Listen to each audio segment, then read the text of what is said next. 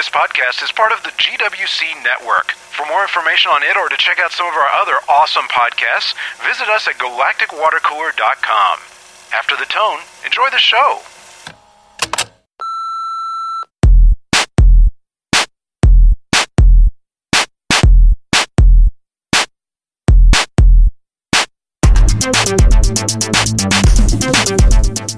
This is Modern Geek Podcast number 82, recorded May 22nd, 2013.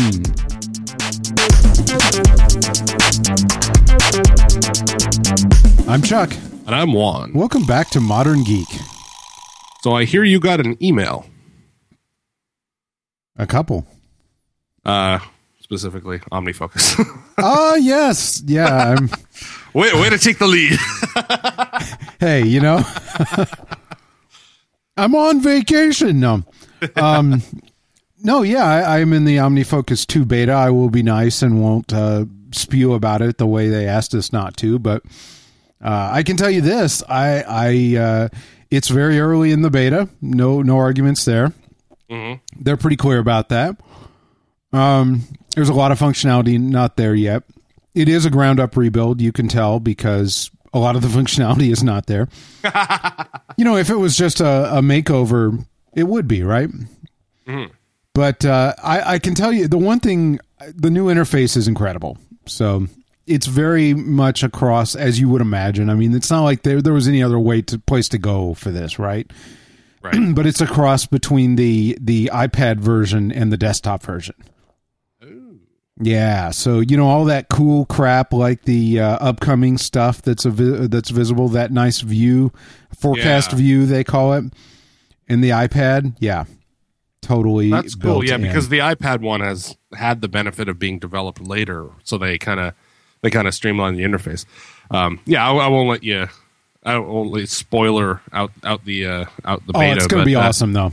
Yeah, I thought that was cool that they're actually moving forward with that. That's because, I mean, both you and I use OmniFocus so much day to day that it's kind of cool to hear that it's not one of these projects that kind of just slowly dies. Oh, no. And, you know, I'm such a fan that I sort of just archived everything and started fresh with it.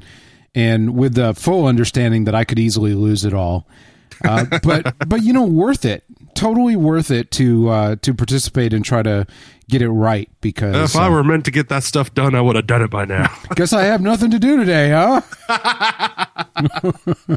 No, it hasn't done anything really crappy yet. There have been some missing things, you know, but lots of cool new features that if they even come close to implementing them, they're going to be just badass. So if you had signed up for the beta, check your junk mail folder. Yeah. I must have been the second or third or fourth group that they brought in, because I wasn't in the first couple. I know that. I had kind of forgotten about it, and then got the email. I was like, yes. Nice. So I have a little update with my Rasplex installation. Oh, yeah? What's the deal? Okay, so I told you it was working except for a couple little glitches. Right. I've actually ironed the glitches out. There was the network name was incorrect, but there was a place to name that. It's just that right now they're kind of integrating two different menu systems. Oh, really? So there's two different places to set the box name. Oh, right. So I set it in one place in the Rasplex settings, but not in the Plex settings. So the AirPlay and the remote name was incorrect. So I fixed that. So now it just says living room. Nice. And I plugged in the USB infrared receiver that I got off of eBay a couple years ago for use with my TV PC. Right. This is one of those like little HP receivers. I had originally got it so that I could use it as a IR blaster for my when I had a Myth TV recorder box going when I have cable TV. Sure. Wasn't using it for that anymore, so I'll just use the receiver and I plug it in. Just automatically detected. The one thing I had to change was send on have the remote thing send keyboard presses or whatever that option is. But once that was set, I then was able to take my Harmony remote and call and say, you know, program the Plex device as a Microsoft Media Center box or MCE or whatever. Right. And it sends the right commands. And now I can just use the Harmony remote to control the Rasplex box on my living room TV. So I don't even need the remote or the remote app on the iPhone. Or say I am using the remote to, like, say, select the episode or whatever, and a call comes in, I can actually, pause without having to switch back to the app before answering the call. Well, that's pretty cool. Yeah, so apparently those little IR receivers just work great, and I'm pretty happy with that. Somehow, I imagine that is going to get better as time goes on. We'll probably end up using that a little bit. We had some more experience with the Raspberry Pi. I hate to make this the Raspberry Pi podcast, but with 3 episodes in a row here now. Man, I mean, there's just so much neat crap in the last few months that you can do with these things, both in terms of the slightly more powerful and not really more expensive. I guess it is. It's like, I don't know, 30% more expensive. It's like $35 instead of $25. But I mean, yeah, come on, exactly. Huh. That was my response. But bottom line is there's all this really cool stuff that you can do with these things now. And one thing we had talked about a little while back was a replacement for the low buck streaming music situation. In the past, the way we had solved this was with terribly. Well, for a while, it worked pretty well. It was with Airport Expresses. The Airport Express, it's a $100 box that you can plug in and plug in a stereo into, and, you've got a nice way to stream music. There are a couple of problems with that. One is that you need a source to stream to it. So unless you want to stream from your phone or something, which is kind of a pain in the ass, you're going to end up running iTunes somewhere. Now, since we had these media servers anyway, it's like, well, who cares? We'll just have one of the TV minis run iTunes. Right. Except that now you have the library issue. You're like, well, I keep a library, but how the hell do I get the library synced up across it? And say you have more than one running iTunes, how do you keep them in sync? Well, we started Rube Goldberging together ways to solve that problem. And then a few podcasts back, we were like, hey, it might be interesting to use a Raspberry Pi for one of those and just have it play directly instead of being a streaming receiver. And sure enough, we actually went off and did it. Mm-hmm. What we found out is a Linux daemon called Music Player Daemon. MPD. I love those names. It's like it's a music. Like, what does it do? It's a daemon that plays me. What's it called? Music Player Daemon. Hey. Well, you had originally found this, and when you sent the link over to me, I'm like, okay, what is this? And then I quickly figured out you can install it just through the package manager in Gentoo. It's like, okay, well, let's throw it on a Raspberry Pi, see what happens. Very simple configuration. I mean, for a Linux use. I mean, we're getting into running a custom Linux solution here, but got a Raspberry Pi running Linux, install MPD, and effectively just plug an external hard drive into it with your music library on it and point it at it and say, serve this. Biatch. I mean, well, what's cool about it is that there's an app on the iPhone called MPod, M-P-O-D, and once this server's running, as long as you're on the same network, it just connects as a remote device, kind of like the Apple remote, and says, okay, here's your entire library, and it downloads all the metadata, like all the album artwork and all that kind of stuff, and says, what do you want to play? And it just plays it off this little Raspberry Pi right into your stereo.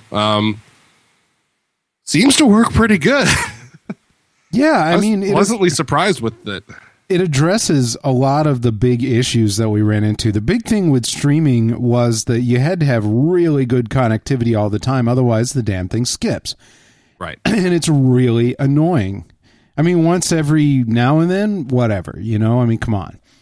It's $100, right? But well, the problem you run into is effectively just the network connection. So Wi-Fi is inherently intermittent. It will drop in and out as it, as the signal goes up and down. And for a remote control app where you're just, connecting every so often to put on a new playlist, that's not really all that bad. Because if there's a couple seconds delay while it kind of, spins up and connects, that's not really a problem. But if you have a couple every every few minutes you have a couple seconds delay when you play music, soon enough you're going to lose the buffer. It sucks. And you're going to start getting the music skipping, and then you're not having an enjoyable experience. So it's like, well, okay, well then there's no point in doing this. So this kind of solves that.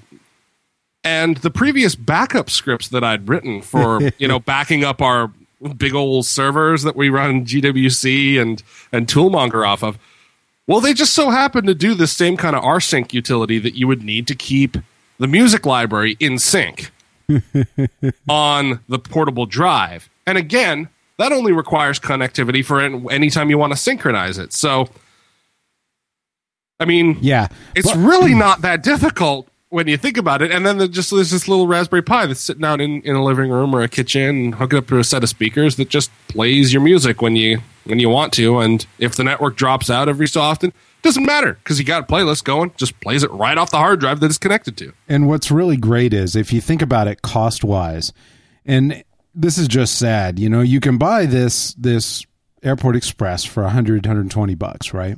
Right. Or if you think about it, for about $75, and that's the $35 high-end Raspberry Pi, a beautiful little, I know, hey, it is, right? A beautiful little, custom case for it that makes it look really hot. Yep. A power supply, which you can scrounge elsewhere if you want, but this is a nice one with a little bitty brick on it. It's really, it's great. A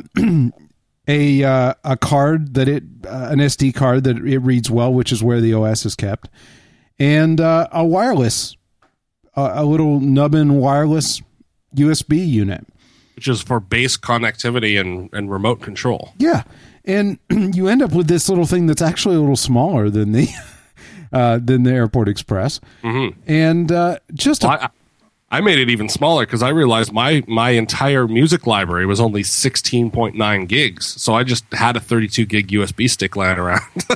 Yeah, and I honestly think that the same thing's going to work with me. I mean, I just need to clean mine up. You got a lot of waves in there. Yeah, things that I recorded myself back in the day from bands that allow recording. I have a bunch of live stuff in there. And right. And I have MP3 versions, but the way they're folderized, it's a little difficult to catch them, so foldered. But hopefully we'll clean that up, and then that eliminates the hard drive. If you need to add a hard drive, by the way, if you had a very large library, a 500 gig, a half terabyte hard drive these days, nice little box, external power supply, the whole 9 yards, is like $70 as well. Which is not bad. Yeah, so I mean, this thing is great, and it's kind of a funny long way around solution in that, we're syncing the library to it every so often and all that good stuff. It really gets kind of wrong way around when I then go and install the AirPlay software on it, which means that you can use it as an endpoint. I know. It's just a great solution. I cannot see buying another Airport Express. No. I mean, I was looking at, I got the one sitting here and I'm like, what do I do with it now? eBay it and get some more pie. Goodness. Yeah, that's a good point. Well, I've got the one in the living room too that I don't need anymore because the Rasplex has AirPlay support as well. So I'm like, okay, well, don't really need that either. And Plex can plug into your music library too. So it's like, well, you don't really need some of these consumer solutions if you just put a little bit of thought to it anymore. Yeah. Plus, I mean, try this with an Airport Express. So you decide, hey, I don't really need music in the garage anymore. I think I'll just turn it into a print server. Yeah. Or actually, I'll make it into a Plex box for my TV. Or you see where I'm going. Yeah, and I'm finding ways of improving the process too. Like, some people, if they heard me say that I put Gentoo on the Raspberry Pi, they were like, "Why? You have to compile everything." Well, I could compile everything under a VM, and you can distribute binary packages out to it. So I've actually been using all these new Raspberry Pis as a way of cleaning up my software update process as well, and reducing the steps. It all feeds back on itself, and I kind of like geeking out about this stuff. I always look at these pictures where somebody's put up a 32 or 64 node Raspberry Pi computing cluster, like a Beowulf or whatever, and I'm like, oh man, I wish I had a reason to use one of those, because that looks like it's really fun to build. Well, the thing is, we'll probably end up with 32 of them around the house anyway. So just doing random things. Yeah, because I can think of all kinds of great stuff you can do with these. So good stuff. Anyway, really cool. One of these things, one of these days, we need to get a nice place set up to share links with this so that we can do that. We'll put that on the list. Yeah, on your new OmniFocus list. Yeah, sorry it didn't happen. OmniFocus crashed. No. So what do you think of when you think of the Xbox One? A set-top box. Seriously. I think of the old big black original Xbox, but... It's really funny. I love that everybody's like cracking on the case. Oh, the name? Oh, the case, yeah. What's really funny, and the name, but what's really funny about all this is that my favorite was, too, they're the last to market with they're the last to announce their new console, and you're like, okay, I don't even count what Sony announced as a console. I like their announcement where they're like, we have a controller, and then sort of a couple months later, it's like, here's a bunch of pictures of parts of it. We haven't put it together yet. But yeah, here's some of the case. Give it to Microsoft, okay? At least they announced a product, okay? Yeah. Well, honestly, I don't think the case matters that much. I mean, it looks like the new Xbox It's a set-top box, man. It's a black box. It looks like a TiVo from 2004. Sure, whatever. You gotta remember too. While Sony was out with the PlayStation 3, right? And this is funny because everybody was like, oh, the PlayStation, because you remember PlayStation 2 owned the world, right? Yeah. And Xbox came out. There were no games for it. I mean, the short version of all this, everybody's aware of. So they managed to get some key games on the platform, and it just is essentially over years overrun everyone, right? So it's, let's face it, the Xbox has always been fugly. Yeah, always. But here's the thing. When it comes down to it, so the PlayStation 3 looks really cool. Who cares? You don't look at it, you play it.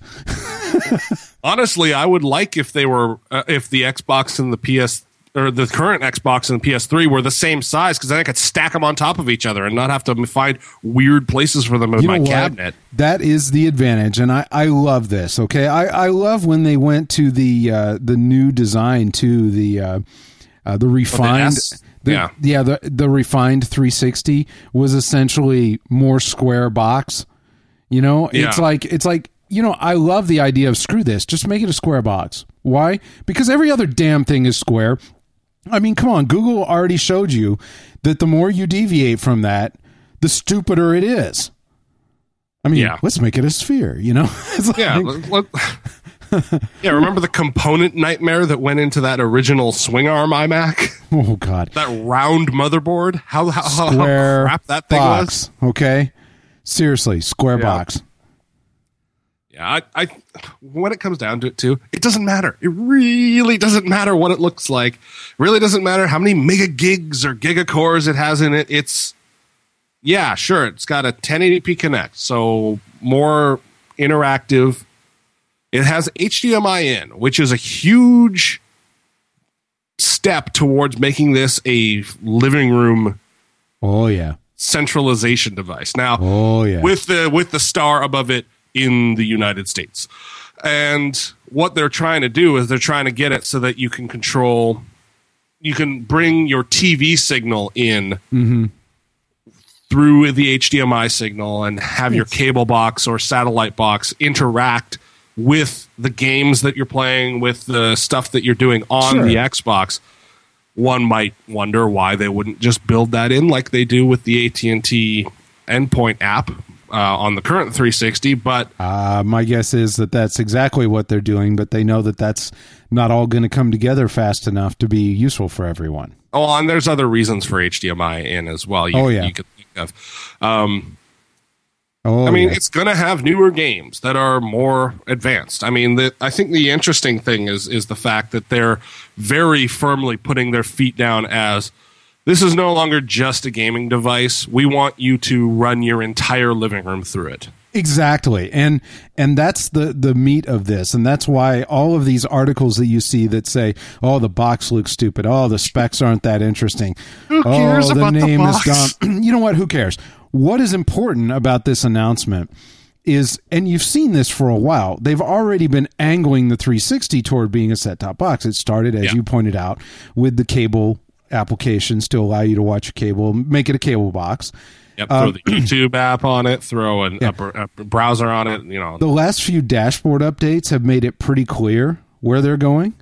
Oh, yeah. It is a great streaming box already. I mean, I'll admit, mine sees a lot more time as a streaming box than it does as a game machine right now.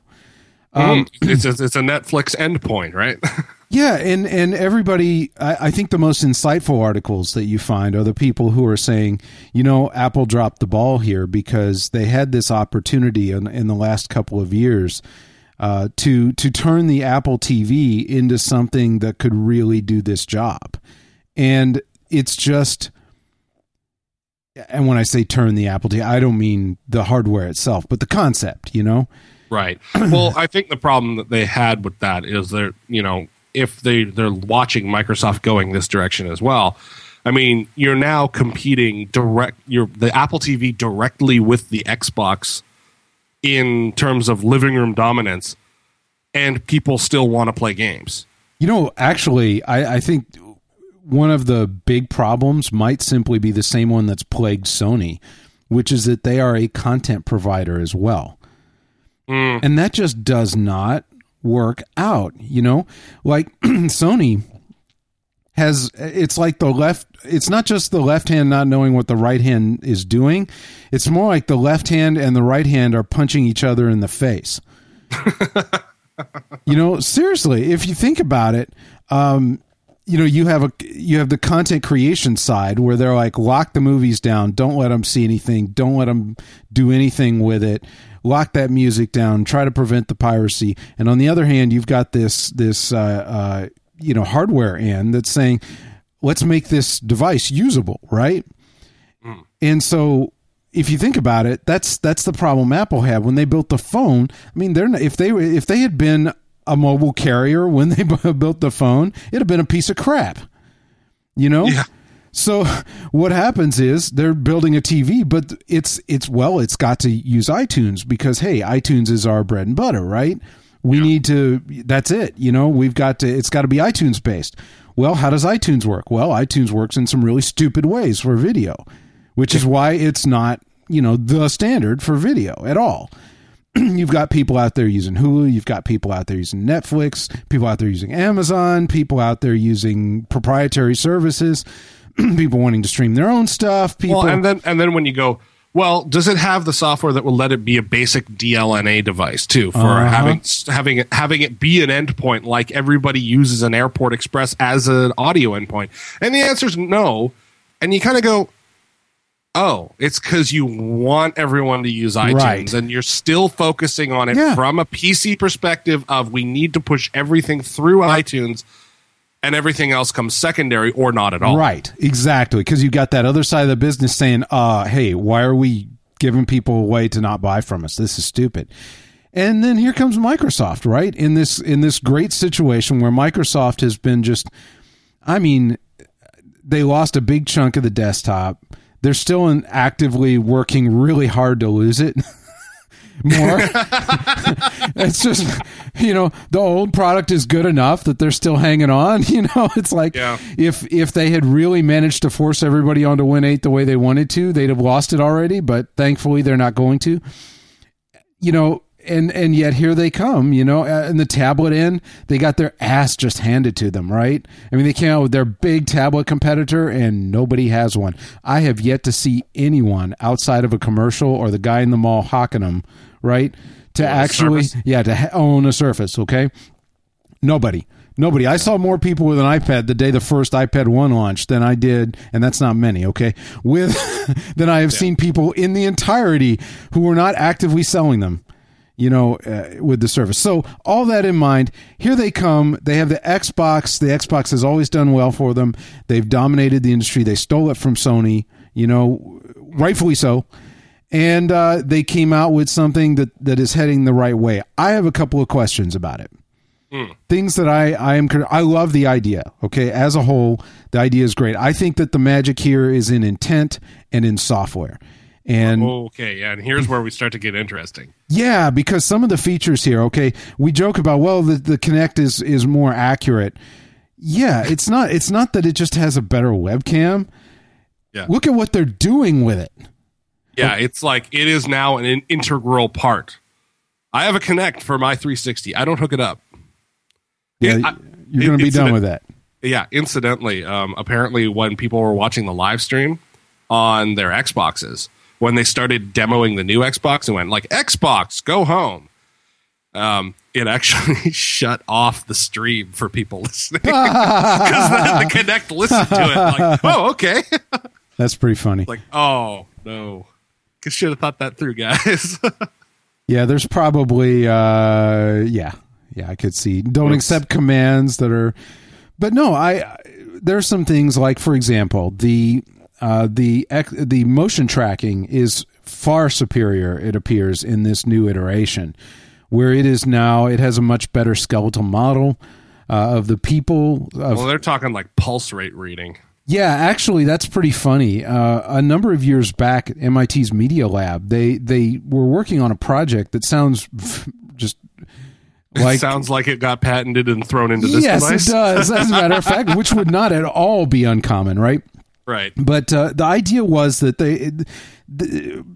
they felt like, medical monitoring should be should be more ubiquitous and less intrusive. Like, instead of you wearing these devices or sticking things to you or sandpaper down your chest and attach these 9 stickies. Yeah, the idea was that you walk up to your mirror in the morning and it looks at you and it can tell your key vitals just by looking at you. And the truth is they can actually do a lot of that. For example, if it can, with very accurate cameras that can watch very carefully, they can actually see your pulse and see and pretty accurately.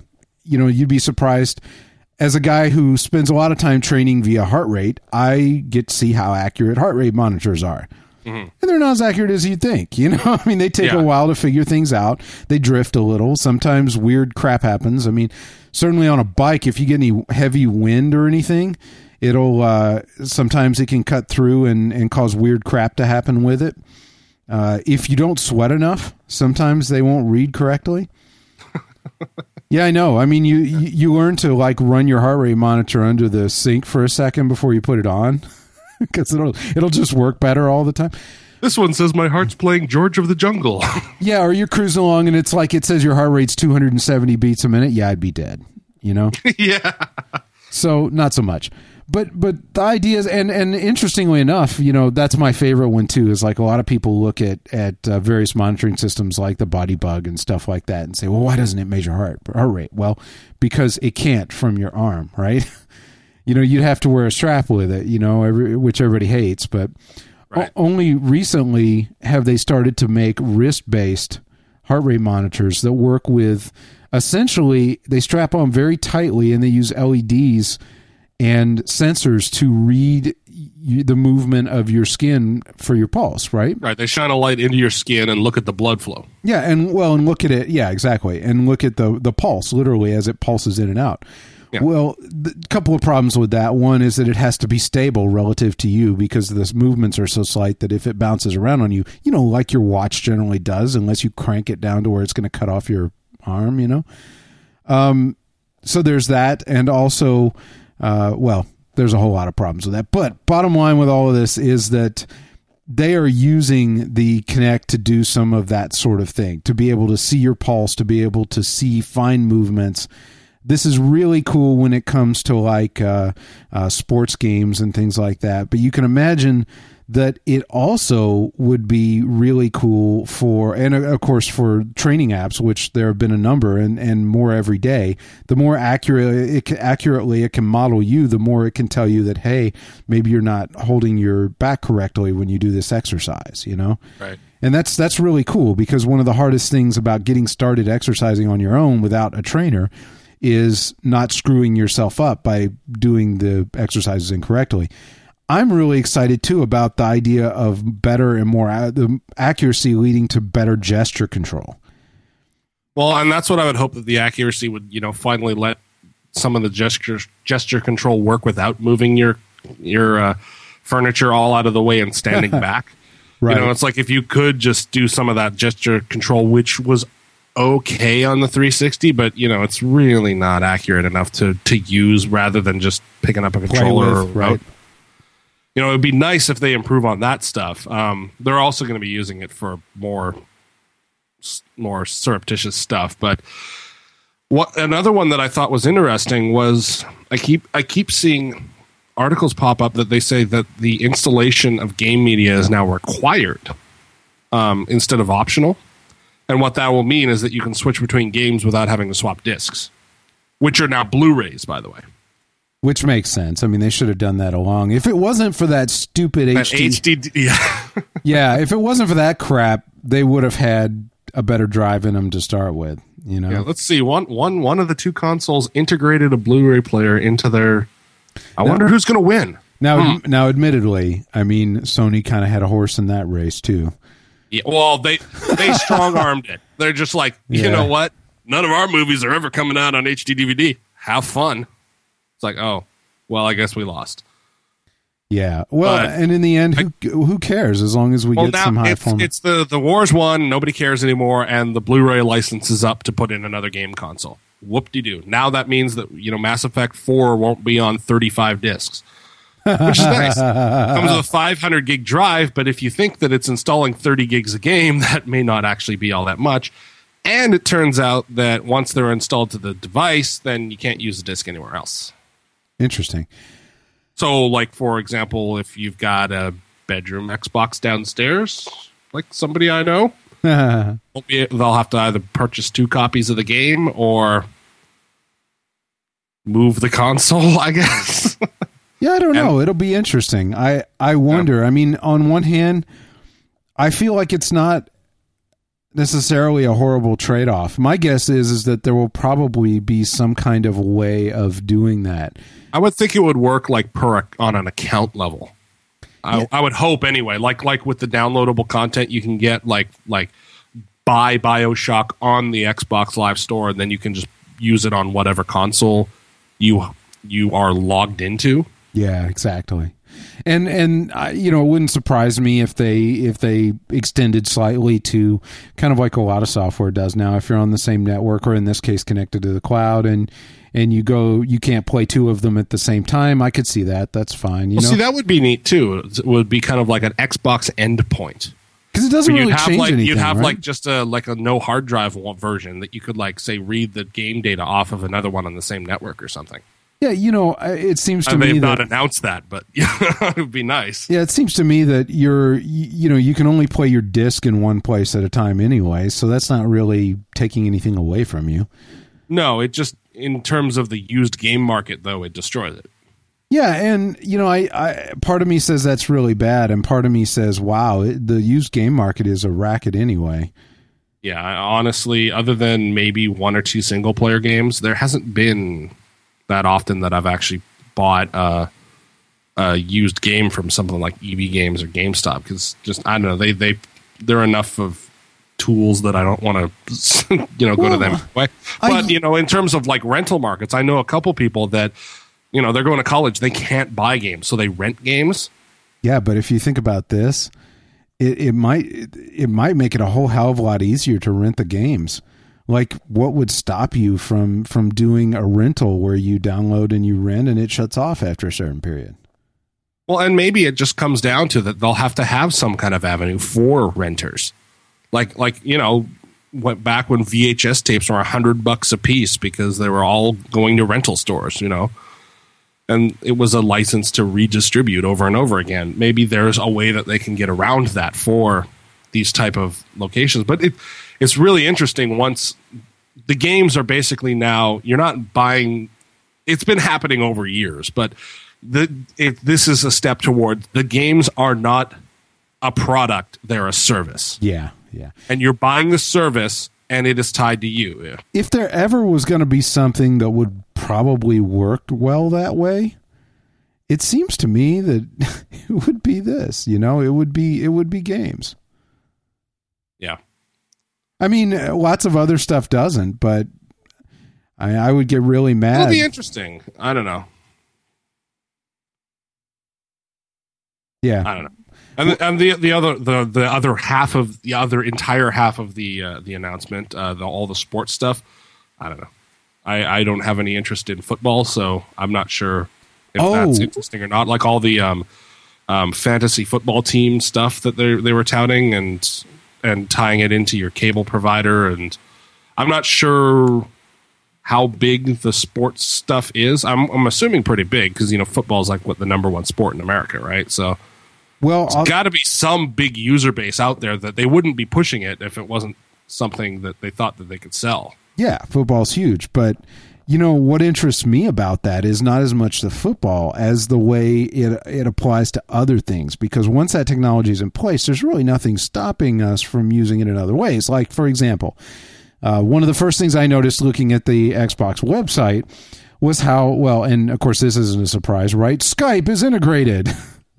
And not in that crappy way it was a few years ago, right? Where you could do it. You could do it, If you had a camera hooked to your Xbox, you could use Skype. It sucks balls pretty much, right? But it'll run ish. Not anymore. I mean, they obviously, since they bought Skype, guess what? It looks pretty damn integrated. And this is where that magic of being able to do more than one thing at a time on the box really gets interesting. In the past, I mean, it looks like just a one-off when you look at it, like a quick, whatever. But one of the things they showed right up top was watching a movie, Star Trek, incidentally, and video chatting about it at the same time. I don't know. I'd want to do that. I would. And BS, you and I would do that all the time. Yeah, but seriously. Okay, would you watch a movie without headphones? Yes. And comment, I don't see that technology working. No, I totally would. I think the audio is just going to get garbled to crap. I mean, it does anytime you try to do a voice chat, you have something playing in the background. Well, I don't think in this case it's as much that you need the full cinema experience with the full awesome chat. It's more like you want to watch the movie with your friend. And I that's a need for me, man. I don't know how many times I catch myself thinking, man, I'd really like to watch XYZ, but I want to watch with Juan, or I want to watch with one of my friends. And regardless of whether the technology works, it's still not going to work across the border. You could be guaranteed that.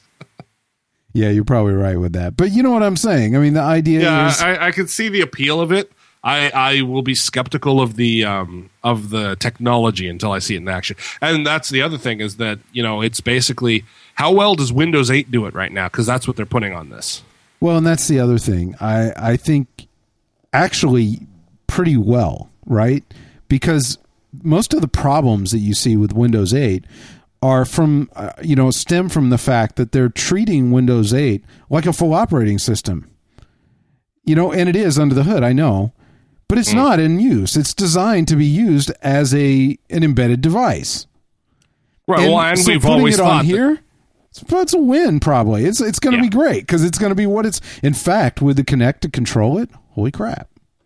Well, that's what we were always saying, is that it's, it works best as a tablet, and it probably could work as a large screen, as a 10-foot display, but we'll see how that happens. My thinking is that this may be about as good a game box as you're going to get in normal terms, right? Yeah. But beyond that... I mean, that's only a small part of it. I think in reality, this thing's going to be just a kick-ass set-top box. Yeah. And don't get me wrong, I'm likely going to pick up both. So, at least the Xbox One at first, and then probably the PS4 down the line, like I did with the 360 and the PS3. Yeah, no kidding. No kidding. Well, look at that. We blew right through our time today. Mm-hmm. Like to hear everyone's opinion on this one, because I'm going to guess there's going to be a lot of varied reaction to the Xbox One.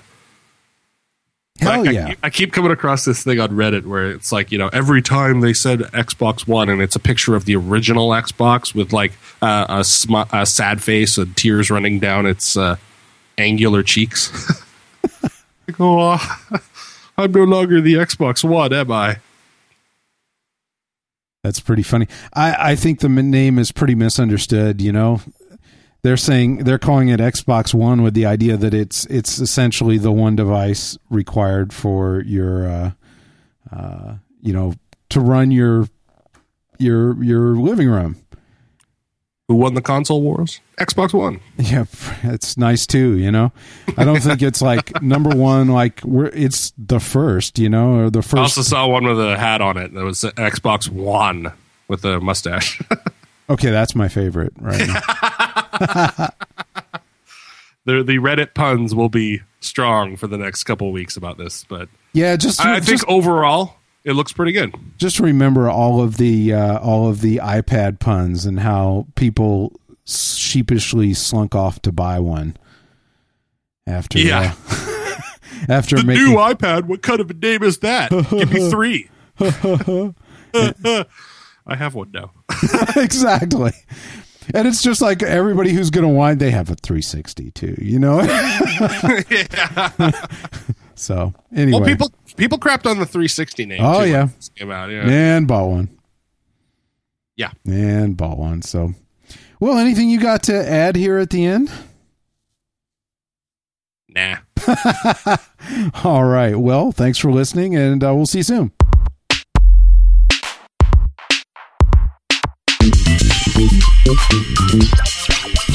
From everyone here at Modern Geek and GWC, thanks for listening. If you have something to add to the show, a news tip, feedback on anything we've discussed, or just some random awesomeness, we'd love to hear from you. Give us a call at 214-296-9229. That's 214-296-9229, and follow the instructions there to leave us a message for inclusion in a future podcast. You'll find other GWC podcasts, as well as the friendliest people in geekdom on the GWC website and forum at galacticwatercooler.com. And don't forget, financial support from listeners like you keep all GWC podcasts on the net each week. To find out how to donate, visit galacticwatercooler.com/donate.